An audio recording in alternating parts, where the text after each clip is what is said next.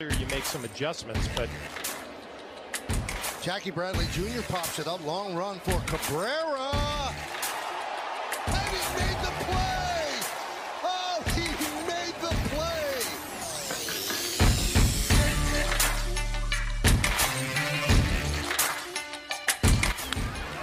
High fly ball. Deep left. There it goes. Soaring into history. He's done it. He has done it. 62. Aaron Judge is the American League single-season home run leader. The AL King. Case closed. Welcome, everybody, to the newest edition of the Bronx Muchachos podcast. I'm your host, Mark, and tonight we got with us some of the boys. We got Danny.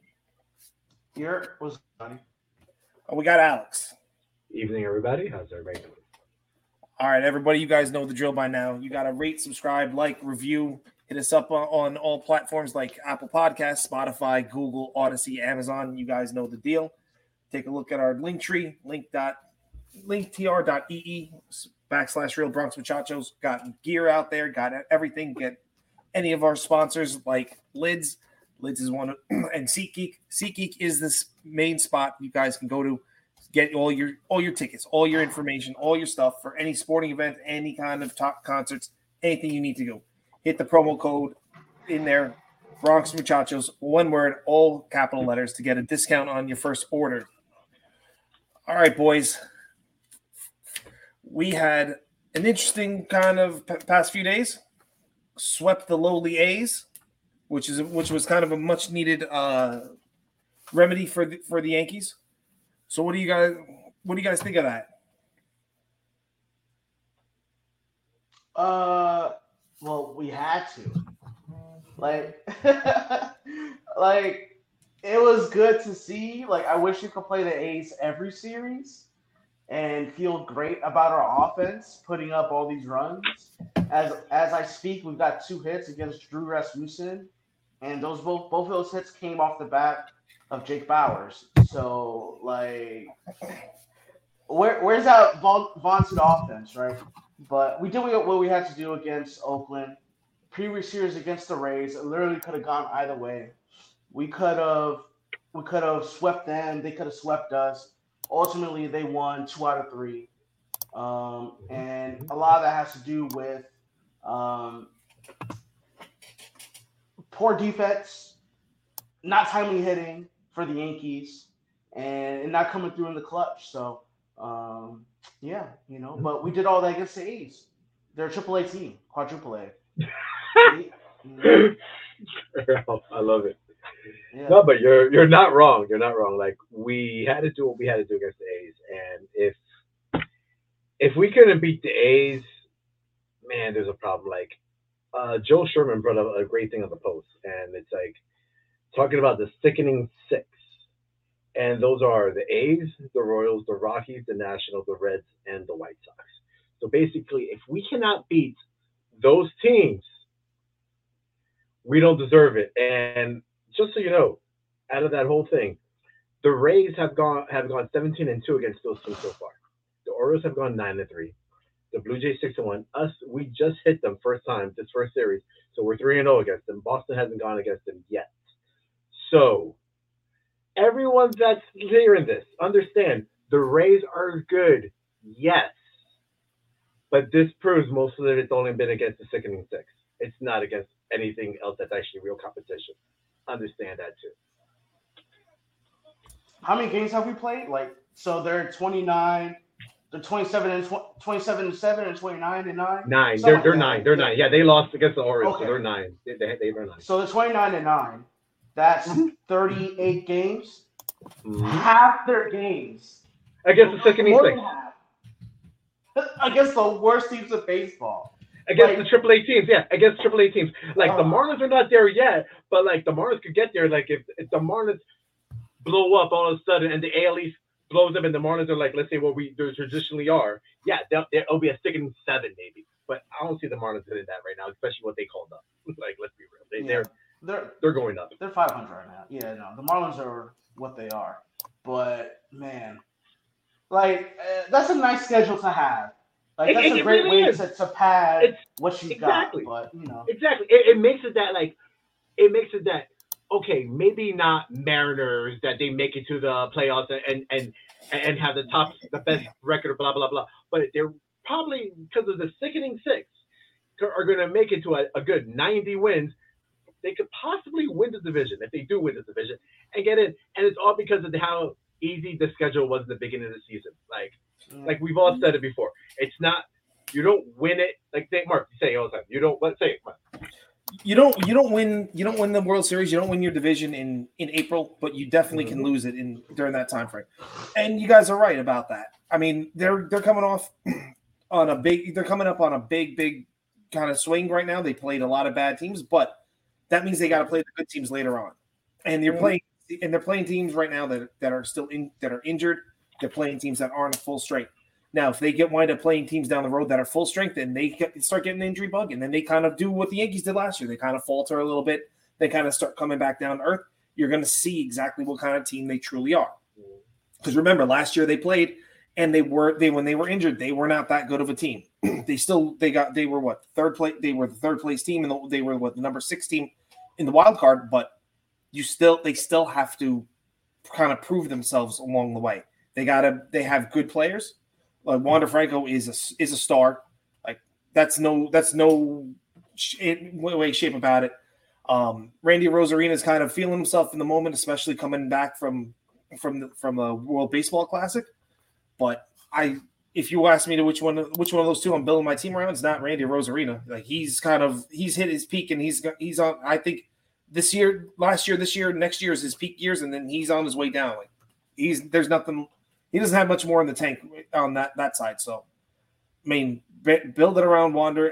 But the problem with the Rays is always going to be the same thing: is that they got Tyler Glasnow coming back from an injury soon, but he's going to be on the trading block soon enough because they're not going to pay him big money, and that's their problems that they refuse to pay the big money to keep the guys there that can sustain long term, and they do what they can.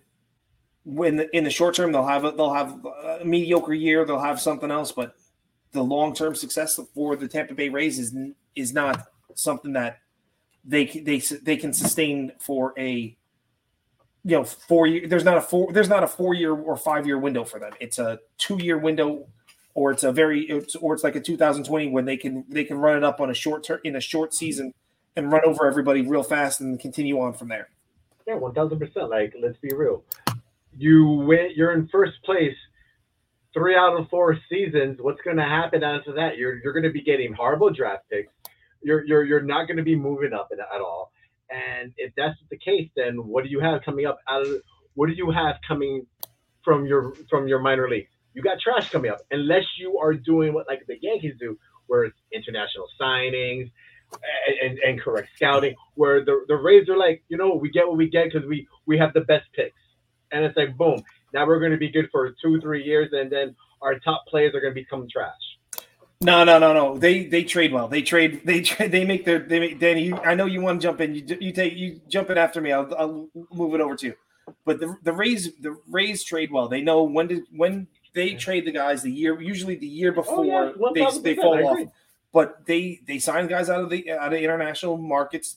Everyone has equal share and equal money to do it. And sometimes they even get more money because of their low revenue, but they scout well. And they do everything they got. They do all the same things. Like they have a formula that they keep very guarded on what they do and how they, especially pitching, like because they can produce pitching left and right. But they have their formula and they know what they're doing. The Rays have been good for a decade, guys. This is not a fluke. For the past 10 years, the Rays have been in it. In some shape or another. They're either knocking on the door of the playoffs, they're around 500, they've won divisions, they've been to a World Series, there's a formula like Mark was saying. So, like, I don't see this being like a 2 or 3 year thing. The Rays are a problem, they'll forever be a problem. Wander's going to be at short for the next decade, right? So they have a guy to build around. The Rays are for real, and they will be for real for a long time. They got dudes coming up. Their pitching always finds a way. And if it's not currently in their system or on the major league team, they find it in other organizations. Tyler Glasnow, Austin Meadows came for Chris Archer. Of all people, Chris Archer, bro. Like, Chris Archer hasn't been good in years. And they got two dudes. One was an all-star, and Glasnow, before getting hurt, is a Cy Young.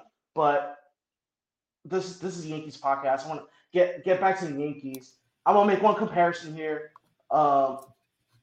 This just shows and highlights, and like the 98 Yankees were so special because they dominated from whenever they had that, after they had that losing record, all the way through October. Like, that team was just so good for an extended period of time. It didn't matter who was on the 26 or 25-man roster at the time, who was on the DL at the time. Like, that team just won every day. So, unless the Rays have that type of magic in them this season, they're going to take a step back.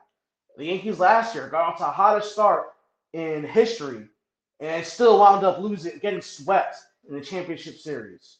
Like, this is such a long season. Today doesn't help being down 7-0. About to be 9 games back.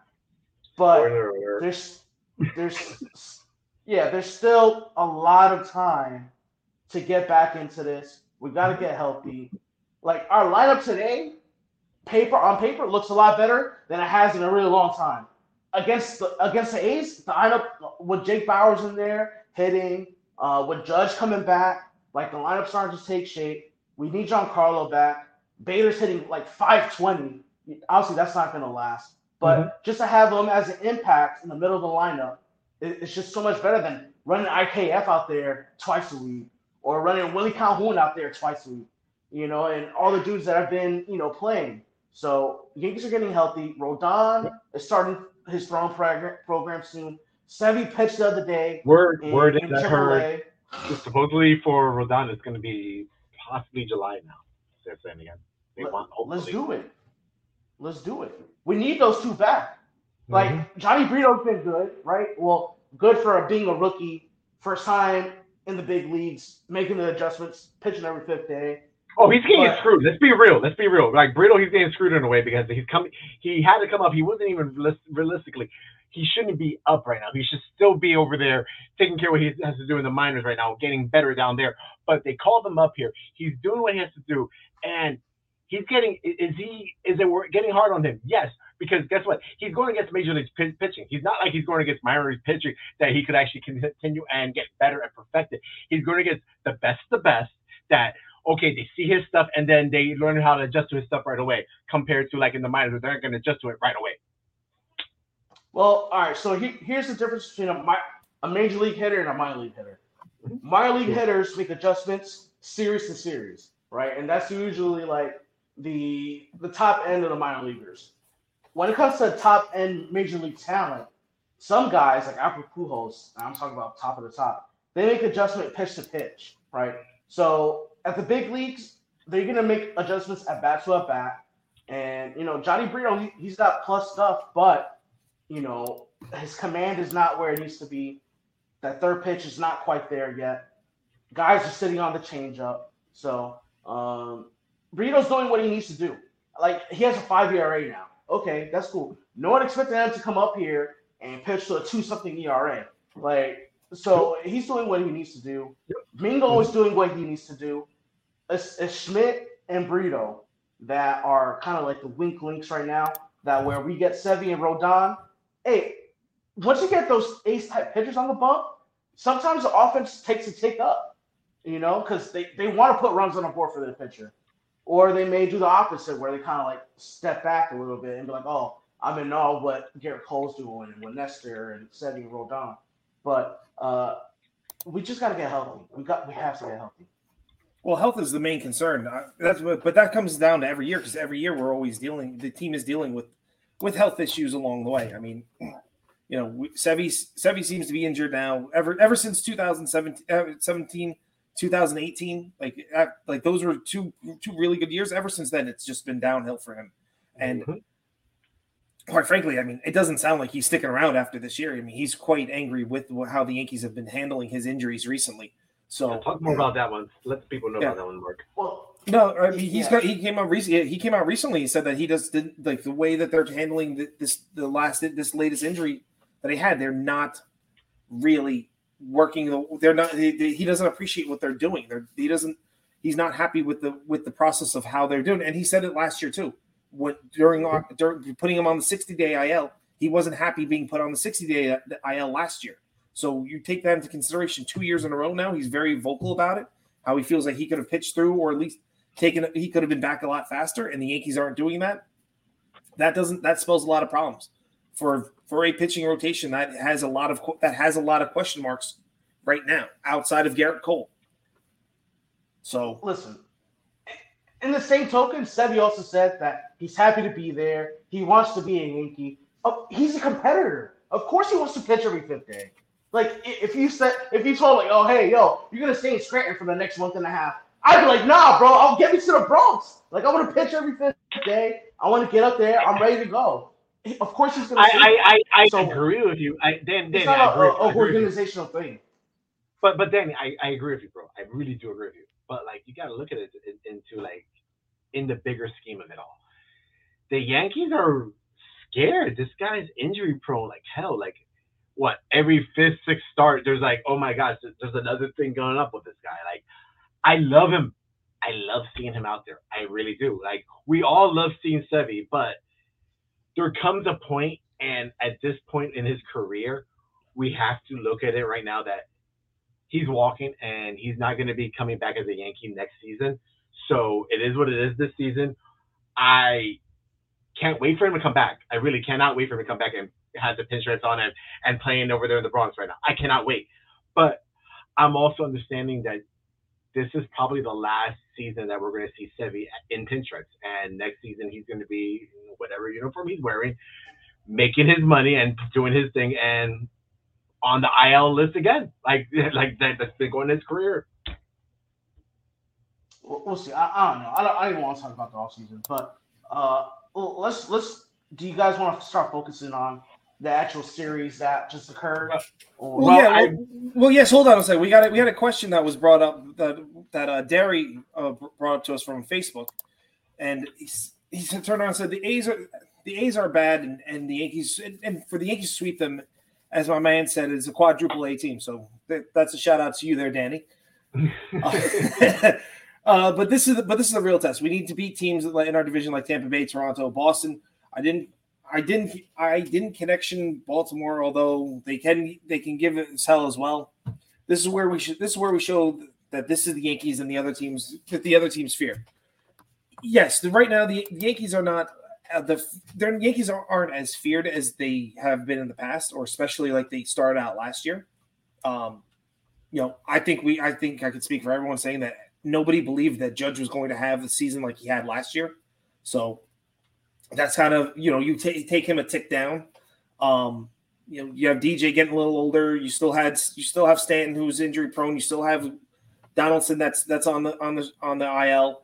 You had to figure out the shortstop position. That was always going to be an area that was in flux. Left field was always going to be another problem because you had Hicks that's out there. You have Cabrera, and Cabrera hadn't really been hitting that well to begin with. So there's a lot of things, and honestly, before the injury, you didn't know what kind of player Bader was going to be. Is he going to be the 520 guy that he is right now, or is he going to be more what he's been, which is just a Gold Glove caliber defensive player with not a lot of pop behind his bat? So, like I said, there's a lot of issues. What's up? Switch to 2 and the 5. Switch to 2 and the 5. Yeah.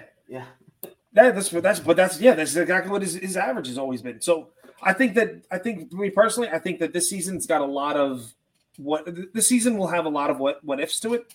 But I do believe that, I did hear something, and I read something that after the spring training that Jason Dominguez had, they're basically saying when you're ready, you got a spot on this team. It's a wrap. It's a done deal.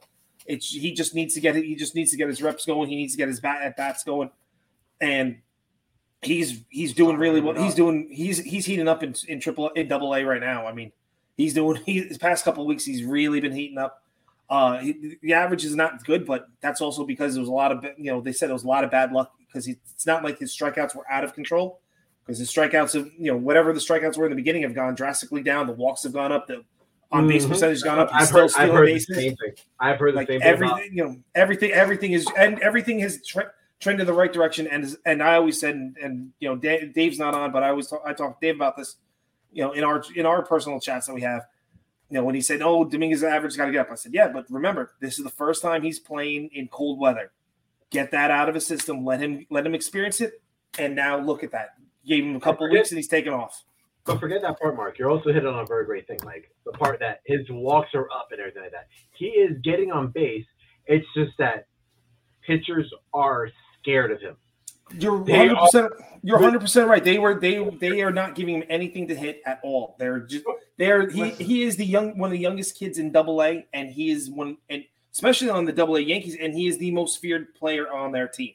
When they legitimately said that he is the next Mike Trout, everybody out there in the minors is like, yeah, now after what they saw in spring training, they are pitching to him like, oh, okay, you're here on relief. We're gonna make sure you don't get nothing.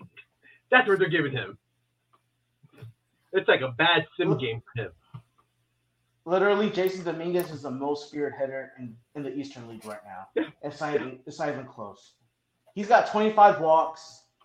He's 25 Ks. You're not going to see that very often, 1-to-1 strikeout to walk ratio. 413 slug, 393 on base. Like, really tough starts. That batting average is 200. But in his 16 hits, 3 doubles, a triple, 4 homers, 14 RBI, 11 stolen bases. And this was him getting hot recently. Like, this is him within like the past couple weeks getting hot. I think I saw a slash line at 318, 317, 389, like a 513 slug over the past 2 weeks, something like that. Jason Dominguez is the real deal. I can't wait to get him up here in the big leagues. All these people are just keeping that left field position lukewarm for Dominguez to take 1,000% and own it. Bowers, Cabrera, Hicks. Whoever's out there, it really doesn't matter, because at the end of this season or at the beginning of next season, the Martian is going to be Yankee Stadium. Oh, yeah. Let's be real. Danny, let's be real. Like, at the beginning of next season, last name in left field will have the same last name as this guy right here. And I'm going to love it. He might not be related to me by blood, but you know what? Last name, we got the same, and I'm going to love it. I'm going to go there all the way. I will buy his jersey when he makes it there. But, so with the Rays series, like, we spoke about this on our production meeting. Just going back to that series, and each game was just so tightly contested. Tonight's game is the only one where it hasn't been tight between us and the Rays. Well, shoot, you can even argue Sunday was supposed to be like tonight. But for the Yankees to come back, Bader's big time 3-run homer in game 1 to tie it up to make it 4-4. And then just 4 plays that led to a Rays run, right? Jimmy Cordero not checking the runner, allowing Siri to score. Like, that was the game right there. And it's the small things that a first-place team does and a last-place team doesn't do that leads to wins and losses. And the Yankees didn't do the small things in game 1 of that series. Game 2, we had a major comeback. Harrison Bader was in the middle of that again, and then game 3 of that series, I think is the most controversial of all of them because of the decisions that Aaron Boone made. And we could go back and forth on that because I think it's important conversations to have. Well, why don't we kind of not segue, but let's kind of put a pin in the Rays and let's kind of talk about the Aaron Boone situation and the blunders that kind of he's made, because let's on the Reals part, this is what, the 5th season for Aaron Boone. Like, these aren't moves that he should be. These aren't moves that he should be making anymore. Like, a rookie should. That's one thing that a rookie does, and that's fine. But now it's season 5. Hold on 1 second. I think any manager in any tenure would have a hard time taking out their ace when they got a 3-run lead. And But the bullpen hasn't been rested. I agree. Yeah, but You know, this is not- but one thing I will say though, but if you're seeing that your ace doesn't have it that day, and he still hasn't found that form, then you pull the plug, and you can pull the plug on that one and say, okay, we're going to save these bullets for a better day. But Mark, okay, I'm gonna get at you now too. Okay, because you're gonna talk about that whole series then. Look at the series realistically against the Rays and the Yankees, that past series. Yankees 14 runs, Rays 15 runs. Yankees 3 home runs, Rays 4 home runs. Batting 248, Rays 260. ERA 4.44, Rays 4.50. Realistically, we were doing everything we had to do against the Rays that series, managerially wise. Okay, the only thing is we all lost every game by 1 run. This game is different tonight. Ladies and gentlemen, we're not talking about tonight. But like in that series, he was managing with what he had correctly. I know you hate Boone, Mark, but I'm sorry. I will side with Danny on this one. What I'm saying is this: is that when managers are supposed to also have the pulse of the team, right? And they're supposed to have the pulse of the game that's going on. If he doesn't have the pulse of what was happening and let the moment get too big for him, these are kind of moves that he consistently does. It's not just a one-time thing. It's a consistent move that he does that he wants to get a little bit extra out of somebody, or he's not ready to make the move. He's too indecisive when it comes to that. It's either that Boone is way too indecisive on pulling somebody out, or he's way too quick and pulls them out. There's no middle ground or no rhyme or reason where you can see the logic of what he's trying to do. But as fans, is it more our fault that we don't give him the benefit of the doubt? Like, let's be real. Any of us would make that same mistake too. Okay, we're all going to get questioned for either doing something too early or doing something too late. But he's been doing this for a long time now, where he should know what to do. If you're telling me that this is year 1, year 2, year 3, I'm with you that he gets a little bit more. He gets more leeway. This is year 5. It's a different. It's a different beast. I have a question for you, Mark. In Dusty Baker's 20 years of managing baseball, did he make the right move each and every time? No, of course not. But you know that as well as I do. But what I'm saying, Boone is not going to make the right move each and every time, bro. It's like you're right, but it's fool's gold to expect that. But it really is. Mm-hmm. It's like right now, Mark. The way you're doing it for the guy right now is like he's damned if he does it, he's damned if he don't. Like, but he wears that, so he should be damned if he does and damned if he doesn't. But then every Major League Baseball, yes, everyone. Okay. That's why at that point, that's why the managers are the first ones to get chopped. You don't see the GM getting chopped first. You see the managers getting chopped first. Maybe that's not the right thing to do. Maybe it should be more of the GM in a way, because if the GM is if I am getting what I get the soldiers that I get, and that's all I have, that's what I got to deal with. That's because whoever is above me that can give me what I got to give me is giving me what I give me. If they gave me trash, I'm going to work with trash. But if they gave me gold, I'm going to have gold. But I'll say this: Boone's worked with trash before, and he's produced. He had 2019. He had trash, and it was produced. Now, here's the question for you: was that Boone, or was that more of his consigliere that he had I forget his bench coach's name. Chad, I think it's Chad or something like that. I forget his name off the top of my head, but he was the guy that kind of told. No, I'm sorry, no, not Nevin. There was a bench coach. He had Esposito. Carlos Esposito. I think so. Oh, if Dave was right here, he would know. And shout out to Chris. Thank you for all the chats out there, buddy. Hopefully everything's going on for our boys in B3 up in Connecticut. We already know that. Boone was hired to be a puppet. Any man we knew that. We all know he's a puppet. It's going to be what the front office wants exactly. Like, that's just what it is. It could have been Aaron Boone. It could have been Dustin Baker. It could have been Buck Showalter. It doesn't matter. It could have been Joe Torre. Let's be real. Exactly. The front office wants somebody that's going to rely heavily on the analytics. And Cashman said this already. He said if he goes by his gut and it doesn't work, he's going to have to talk to us about it. Like, essentially, like, yo, if you're going to go with your gut and it doesn't work, snipe on the hair. Like, what are you doing, bro? Like, we have the information there in front of you. Like, don't try to go Danny. off the cuff. Bro, Daniel, don't worry. Mark's over here in this world that even Casey Stengel never made a bad deal. Like Casey Stengel. No. Alex, you've been sipping on that drink a little bit too much over there. No, let's not go crazy here. Listen, what I'm trying to say is this: there is a difference between what Aaron Boone as a manager doing these moves in the first couple of years of managing when he's a brand new manager, as opposed to year 5 when he now has he has the games under his belt. He has all this knowledge now. These things he shouldn't be making the same mistakes that he makes, and he makes them constantly. That's what I'm trying to say. So what and you're right about a couple things.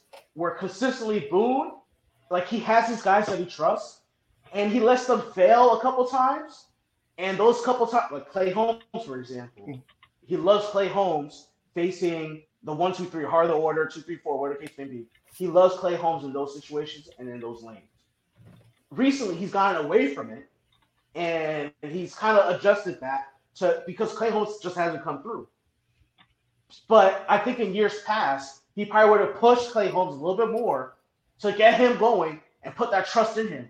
Boone and this is why he's a player's manager, because he allows his players to fail or succeed based on the opportunities he gives them, right? But once you fail too many times, he's willing to pull the plug and he's willing to adjust.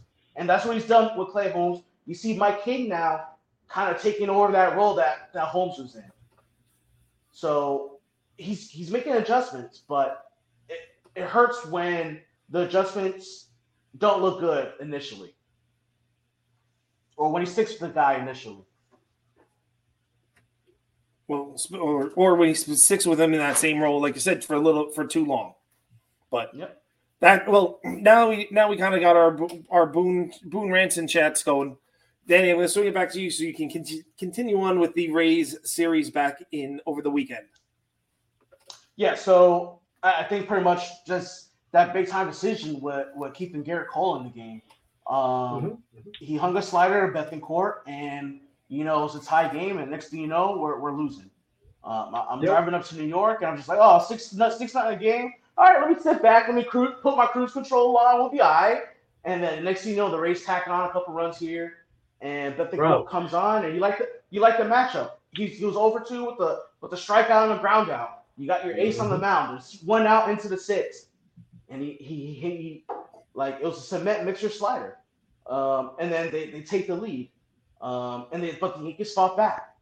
They tied that game up, and they did not execute in extra innings.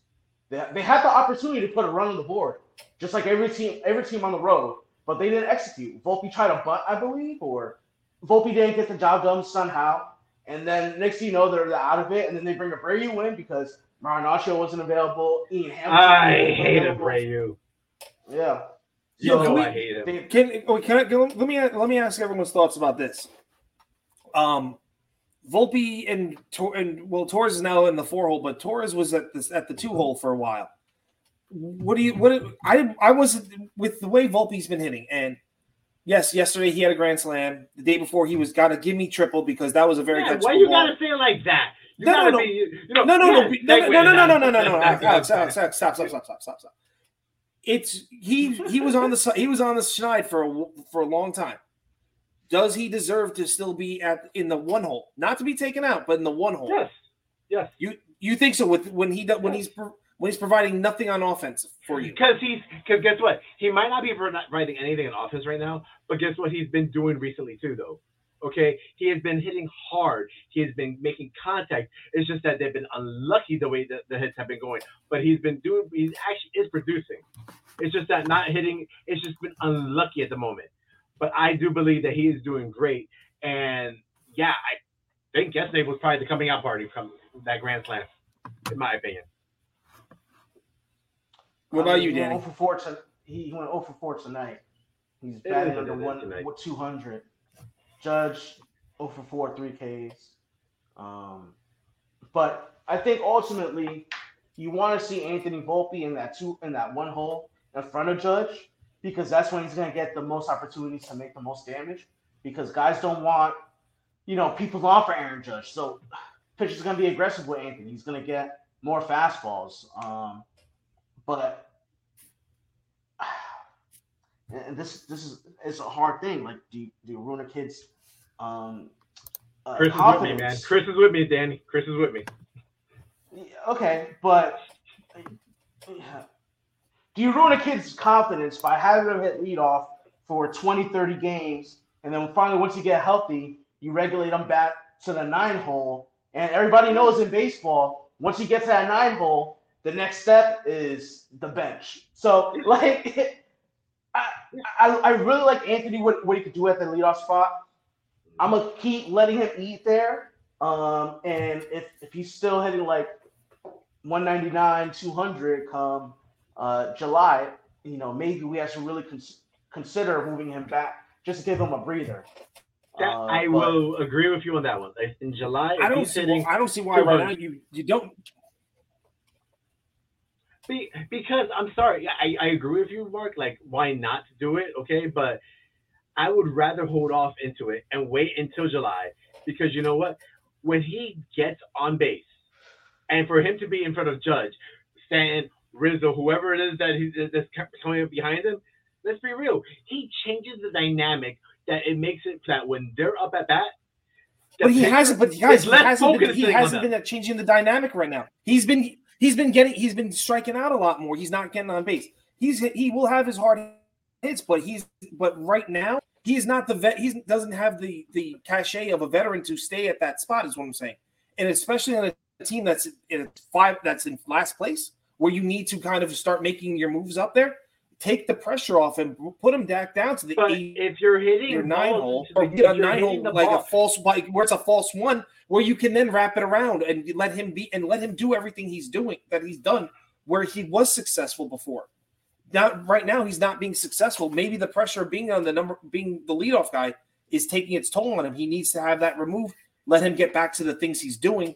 Then you can bring it back as he's more comfortable. As he adjusts to what the pitchers are doing to him, because now the pitchers are beginning to change the way they're pitching to him. At first they thought, we can get him on the outside pitches.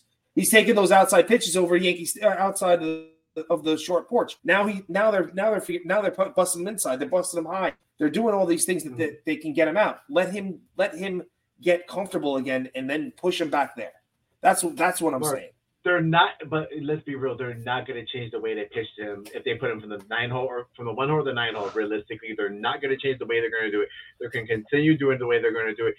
He just needs to learn, and he's a rookie. I said this. But why put him in the position where he's? But what I'm why saying is put him in the position? Why put him? And then why put him in the position? But Dallas, you're sitting there telling him he's not doing anything in the number 1 spot. He's not doing anything there. Get him out of there so that he can get his confidence back. You're going to keep putting him there where he's going to keep failing right now. That's what I'm saying. Remove it. Get him into a better position. He's been failing. He's been failing for 2 weeks in the number 1 hole, and I'm sitting there going, "This is what this is." He is going to be a fantastic offensive player, but he's not there right now. That's what I'm trying to say. Let him get all these at-bats under his belt. Let him get 2 months under his belt, and then give him that. But I'm not saying you're wrong on that at all. But like, he's already there. Don't you think it will screw him up psychologically by putting him back in the 9-hole? No. One of the things that are going to happen. Yeah, no. Well, I don't think it would, because I'm going to back off. I'm going to give this Danny in a second. If you're sitting there and you're struggling and you need help, are you going to sit down there and try to bash your head through something, or are you going to say, okay, let me take a step back and see what's going on and then reassess the situation? That's all I'm saying that should be done. That they should take a step back, let him take a step back, let him reassess what he's doing, let him get different at bats, let him see. Now the pitcher's throwing to the ball to how the pitchers are throwing instead of being the first one up there. Let him see some of these pitches coming out of their hand so he can adjust to that and then take off from there. So one or two things are going to happen. Either he's gonna take like if you put him back into the 9 hole, right? He could further get into this rut, right? Or he's gonna take off, or you leave him in that. Same thing's gonna happen in either spot. Like I just don't want to kill his confidence. I think he's a confident young man. Like he knows the game. He understands baseball, the ebbs and flows of it. And I think he'll probably recognize like, hey, I'm not producing right now from that leadoff spot. So maybe moving back in the 9 hole once we're all healthy, it'll be better for the team. It'll be better for me, right? So I think he's in a really tough spot. And as a rookie, you have nothing to say. Like wherever your manager puts you on the lineup card, is where you're gonna hit that day. It's what it is, right? So I'm on the fence, and I hate when other people are on the fence. I want a distinct decision, but this one's kind of tough for me. I think I want to agree with you, Mark, where if you put him back into that 9 hole, it kind of takes a breath, kind of takes that pressure off of him. Like just play every day. It doesn't matter what you do offensively. You don't got to set the table for Aaron, for Judge. You don't got to set the table for Rizzo or anything like that. Just play shortstop every day and get a couple knocks, right? So over this past 7 games, that's in the midst of that 0 for 17. Like whenever you go for 0 for 17, that's a really tough way to increase your batting average. But since then, or in the past 7 games, 4 for 32, obviously that grand slam, only 2 walks, which is concerning. The nine strikeouts, not getting on base nearly as much over the past 30 games, so past month. 108 at bats, 23 hits, 13 walks. So I'm against 18 walks. I want to see Anthony kind of get back to seeing more pitches and getting on base. Like that should be the focus. Like set the table for Aaron. Don't worry about getting your hits. Just get on base.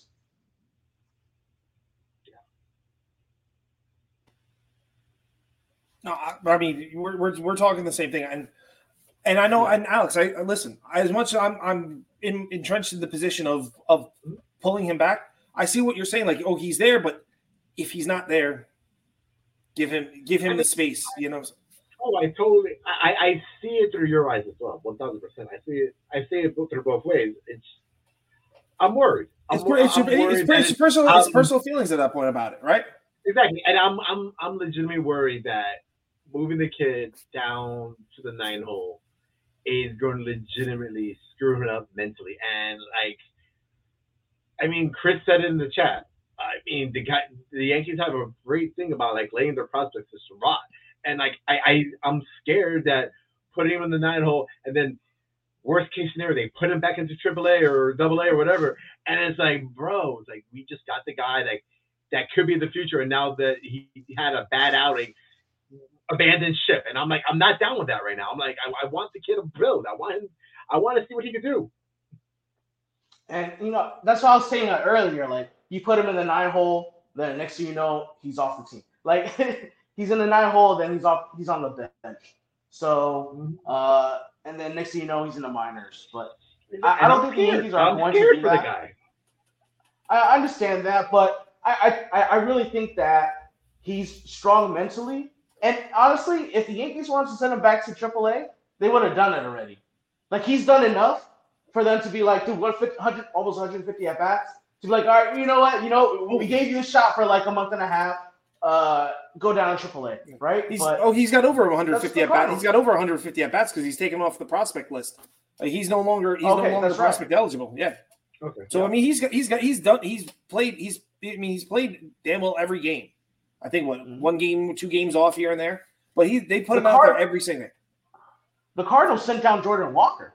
Yeah. That's the dumbest thing they could have done. The Cardinals are already dysfunctional, and then sending down the top prospect after 2 weeks. He was hitting 250 or something like that, 700 OPS. The defense was terrible, but the offense was there. Why bring up the kid just to send him back down? So the Yankees are doing what they need to do right now. Keep him at short. Keep him playing every day. He's going to start hitting eventually. Mm-hmm. That 0 for 17 sucked. But the past 2 or 3 games, he's been hitting the ball hard, like Alex said. The hits will come eventually. We just have to be patient. Yeah, the hits will come. I'm just saying if you look at the grand scheme of things and you look at the big picture right now, you can't have your number one guy batting close to 200, if not underneath 200. That's where I'm coming from. Give him the space, get him right. Reassess this later on, especially when the team is rolling. To get him, you can get him back up there and let him do when he's hitting. Let him do the things he's doing or getting on base. Because what Alex's big point of this, when he's on base, he's a terror on the bases. So that's something that you need to have done. But right now, if he's not getting on base, then that's not working. Here's a thought for you guys. Actually, what did Dave say, Mark? Dave put up there, but guys, here's the thing: how many times have managers moved players up and down the lineup card when they're struggling? Hell, Billy Martin's 1977 team was so bad he picked the lineups from a damn hat. Move Volpe down until he gets hot, plain and simple. And the 77 series, I don't know how bad it was.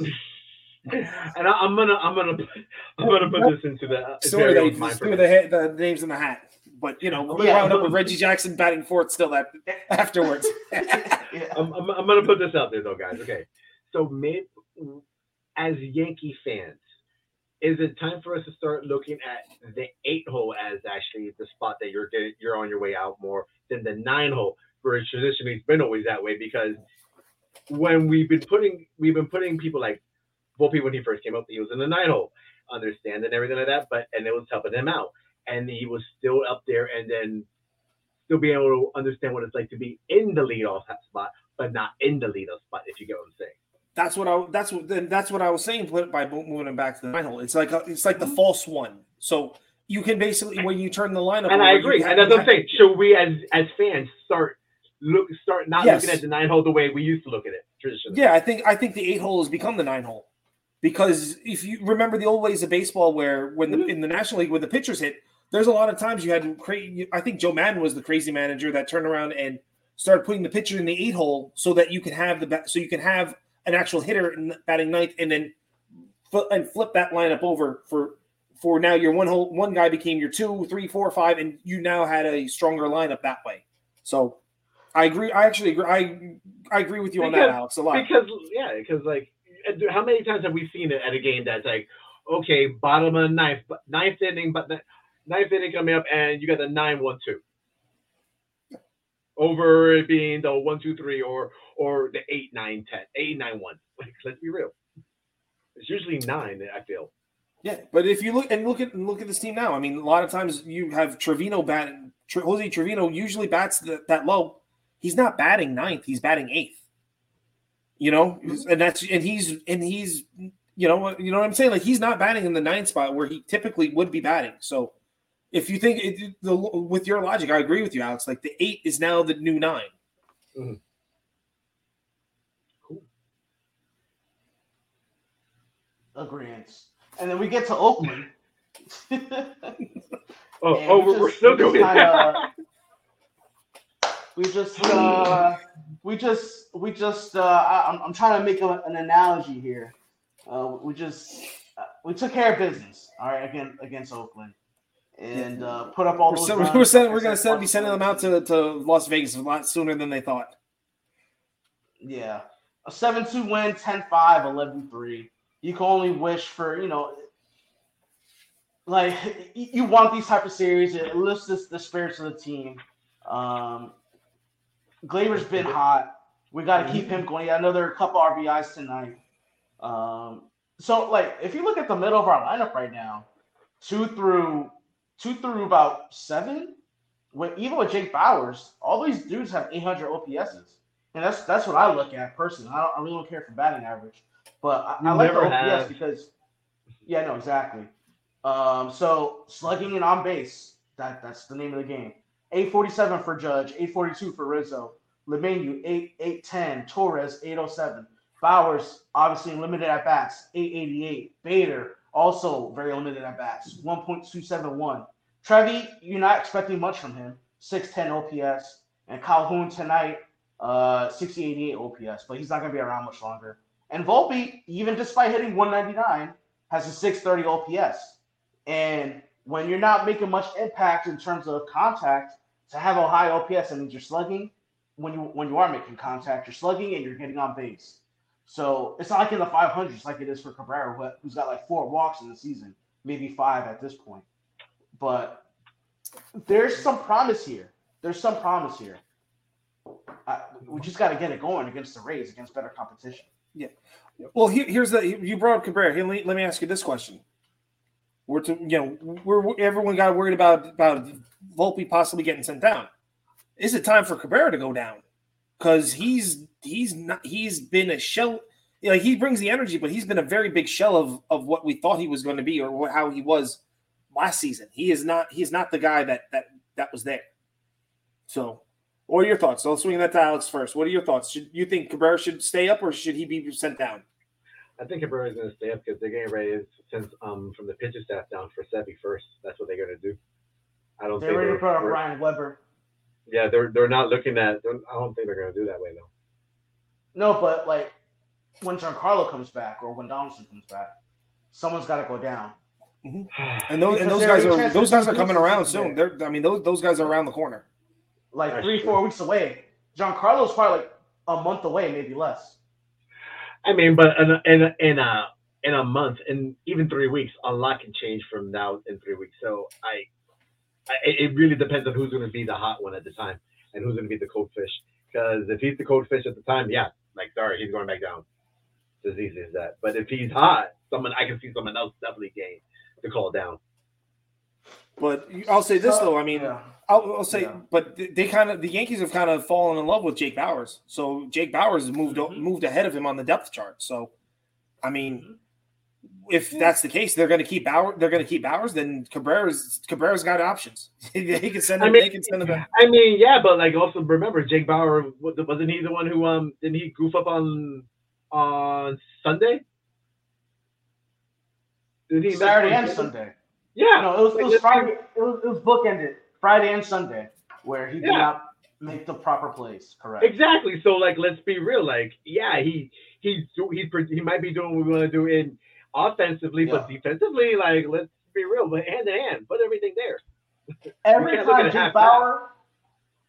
Jake Bauers comes up to bat, Michael Kay practically can't say it. Yeah, I know. He gushes over how much the Yankees want Jake Bauers to do well at the big league level. So Jake Bauers is going to get the opportunity to play every day. I'm sorry, but you might be right. You might be right, but I'm sorry. He's not Bader. Where okay, yeah, I could see that we having Bader up there every day. Yeah, that makes a difference. Let's be real.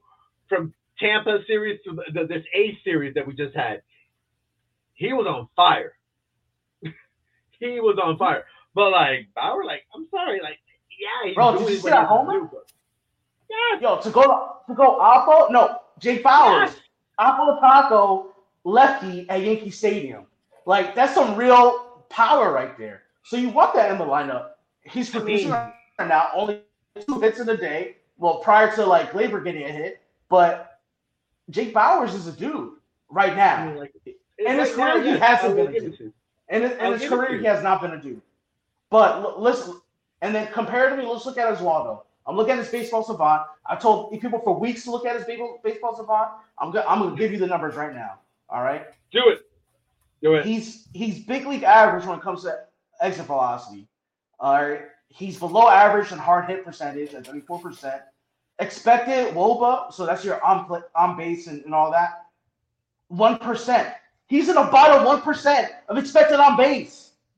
He's in the bottom 4% of expected batting average. He's in the bottom 3% of expected slugging.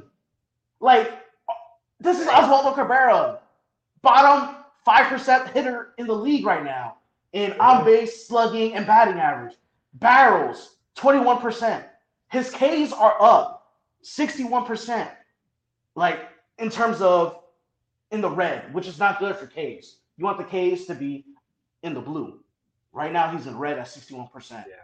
Walk percentage, 14%, which has gone up because he's had 3 walks. He's doubled his walks. You're right. You're right. I mean, I've looked at these numbers with you. You're right. It's not whip percentage, the right way. 61%. That's not good. Outs above average, very good. Outfielder jump, very good. Arm strength, very good. Sprint speed, very good. Chase rate, you want the chase rate to be in the red because that means you're not chasing. He's in a lower 20% of chase rate.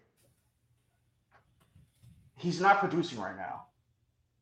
You want him to be better. Maybe sending him down to the minors, work on that leg kick. Right now, he's going to that toe tap from both sides of the plate. It resulted in a homer from the right side against JP Sears. You need to see a lot more fly balls from Oswaldo, and you should see a little bit more consistent at bats. Get on base, stop swinging and missing. Maybe some time in Scranton will get him straight. And I said this a couple weeks ago. I think I brought it up to Mark and to the group, just like maybe it's time to kind of give him a reset. Obviously, that roster crunch hasn't occurred to where he needs to be sent down. But if Stanton comes back, when Stanton comes back, when Donaldson comes back, and let's say Bauer should still Dave has said in there that he's heard that he's slated to come back late May, early June. So that's about 3-4 week marker for Stanton.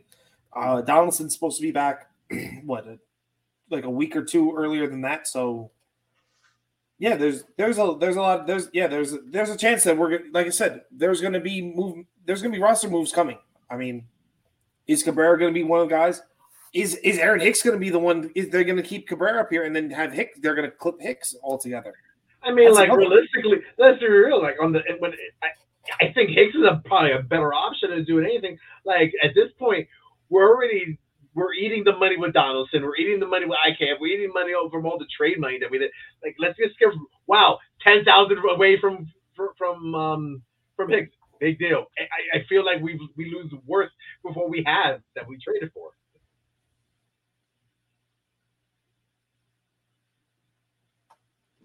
Yeah, you got a point. It's gonna be interesting. It's gonna be very interesting. Eat the money. Eat it. Oh, you know Hal's not gonna eat the money. He needs to though. I'm sorry, we've all as men and as humans, we've all had that one day that we spent money on something that we just realized, like, man, I messed up. I should not have bought that. Like, Hal, that Hicks is that messed up. You spent money on the wrong stuff. Take the L. You know what?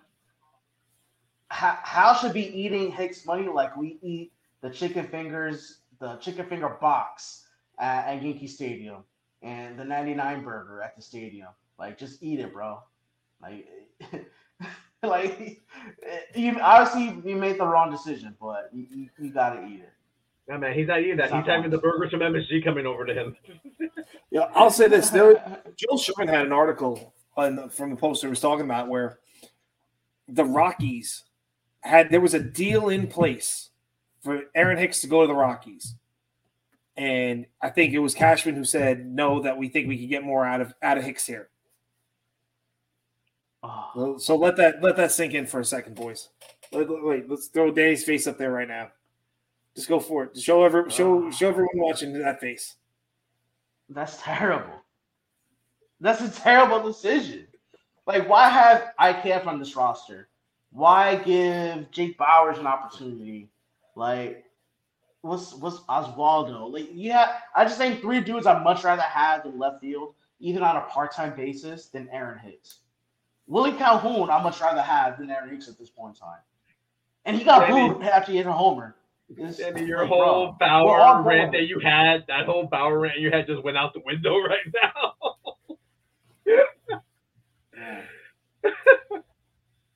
Guys like I don't remember what I said. Every one of those guys out the window with that one. Every one of those guys: Hicks, Bauer, Calhoun, IKF, Cabrera. Like I said before, they're all just keeping left field warm till the Martian lands. I don't care. Let them just next year. Let them play. Let the hot one plays till they get cold, and bring somebody else in and be done with it. Revolving door. Yeah, it's really what it comes down to. It's going to be they play you play the hot hand until the kid comes up, and then let the kids play. That's where I'm at. Let the kids play. I mean, I can see it. And then think about it, and then you have John Carlos come in there to give Judge or Dominguez the day off. Yeah, Let's be real. Done. we were spoiled with Brett Gardner. Like, I feel like the Yankees fans obviously were spoiled at many positions, but over the course of the last decade, to have Brett Gardner out there every day, to be the hard-nosed player that he was, we're very lucky, and I think he kind of, fell through the cracks there. Danny, being a Yankee fan in general, we've been extremely like, come on, let's be real. For decades now. Our grandparents were spoiled as Yankee fans. These problems are the problems that the Pirates have for decades. This guy sucks. 10 years ago they had McCutcheon at his prime. He won the MVP. They had Garrett Cole, right? But since then, bro, they've had nothing but misery after misery after misery. And he's just like, how do I get better players? What's good baseball look like? And now Barry Bonds, trade him away. Yeah. McCutcheon. They let Bonds walk away. Jim Leland straight. Oh, you know what I mean. Come on. Jimmy Leland was straight up told Bonds one day, he goes, I know you're leaving at the end of the season. He goes, we can't afford to pay you. We can't afford it. My boy TJ. I'm sorry, my boy TJ. He's a Pirates fan, and I just feel bad for him all the time. I mean, they're having a great season right now for them. Yeah, but they're coming back down to earth. They're coming. Yeah. They're falling from grace real fast. Yeah, they have the same record as us, which isn't good. Well, great for them, bad for us. Do it, boss man. All right. Well, I think that's gonna cut it for tonight for us. I want to give a few shout outs to some people right now. Over on Facebook, we want to give from the guys from the number one Yankees fans, Jason Ballard and Joe Zempetti. Fire Yankees, Raul Ayala. Pinstripe Mania, Beth Coco. From Pinstripe Faithful and Iowa chapter, David Brevener. Home of the Bronx Bombers. I can't read anymore because it's way past my bedtime. I wake up too early in the morning now. Bob J. Spat. From the New York Yankees Paisan, Victor Alfonso, De La Cruz, De Jesus. And just so everyone knows, starting on May 19th, we are going to be teaming up with Frank Pimentel of BX Bomber 2011. We're going to be doing some stuff with him on Friday. We're going to be doing stuff with him Friday nights, co-hosting with him. You'll see one of us, two of us at any given time.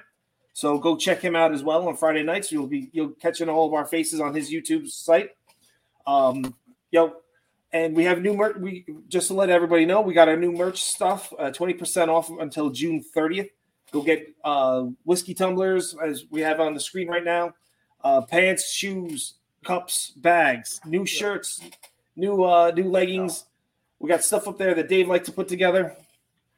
The sweatshirts. Mark, I hate to cut you off. Hold on one second, Mark. I said this earlier. If you consider each other friends, and you don't have this merch, something's wrong. Because this merch is it's amazing. It's dope. Yeah. There's license plates. Yeah. I'm gonna get some stuff. I already have stuff in my queue ready to come to the house. So get on that store. I mean, let's be real. I had stuff in my queue in the last store, and I was getting ready to do the checkout, and then our man behind the scenes, Dave, I love you, man. I gotta give it to you. I'm gonna give you all the props on this one. He did this. I'm like, yeah, I'm happy we changed some stuff up because I'm buying some better things. There's a lot of cool stuff there. A lot more stuff, better prices. Go check it out. Get yourself chargers. Get yourself earplugs. All the works. We got there's tons and tons of stuff there. Go give it a whirl, man. Thank you everyone for listening, watching the whole nine, commenting. We love the interaction. You know how it goes. Keep it coming. For Dave in the background right now, for Alex, Danny, this is Mark Muchachos signing off.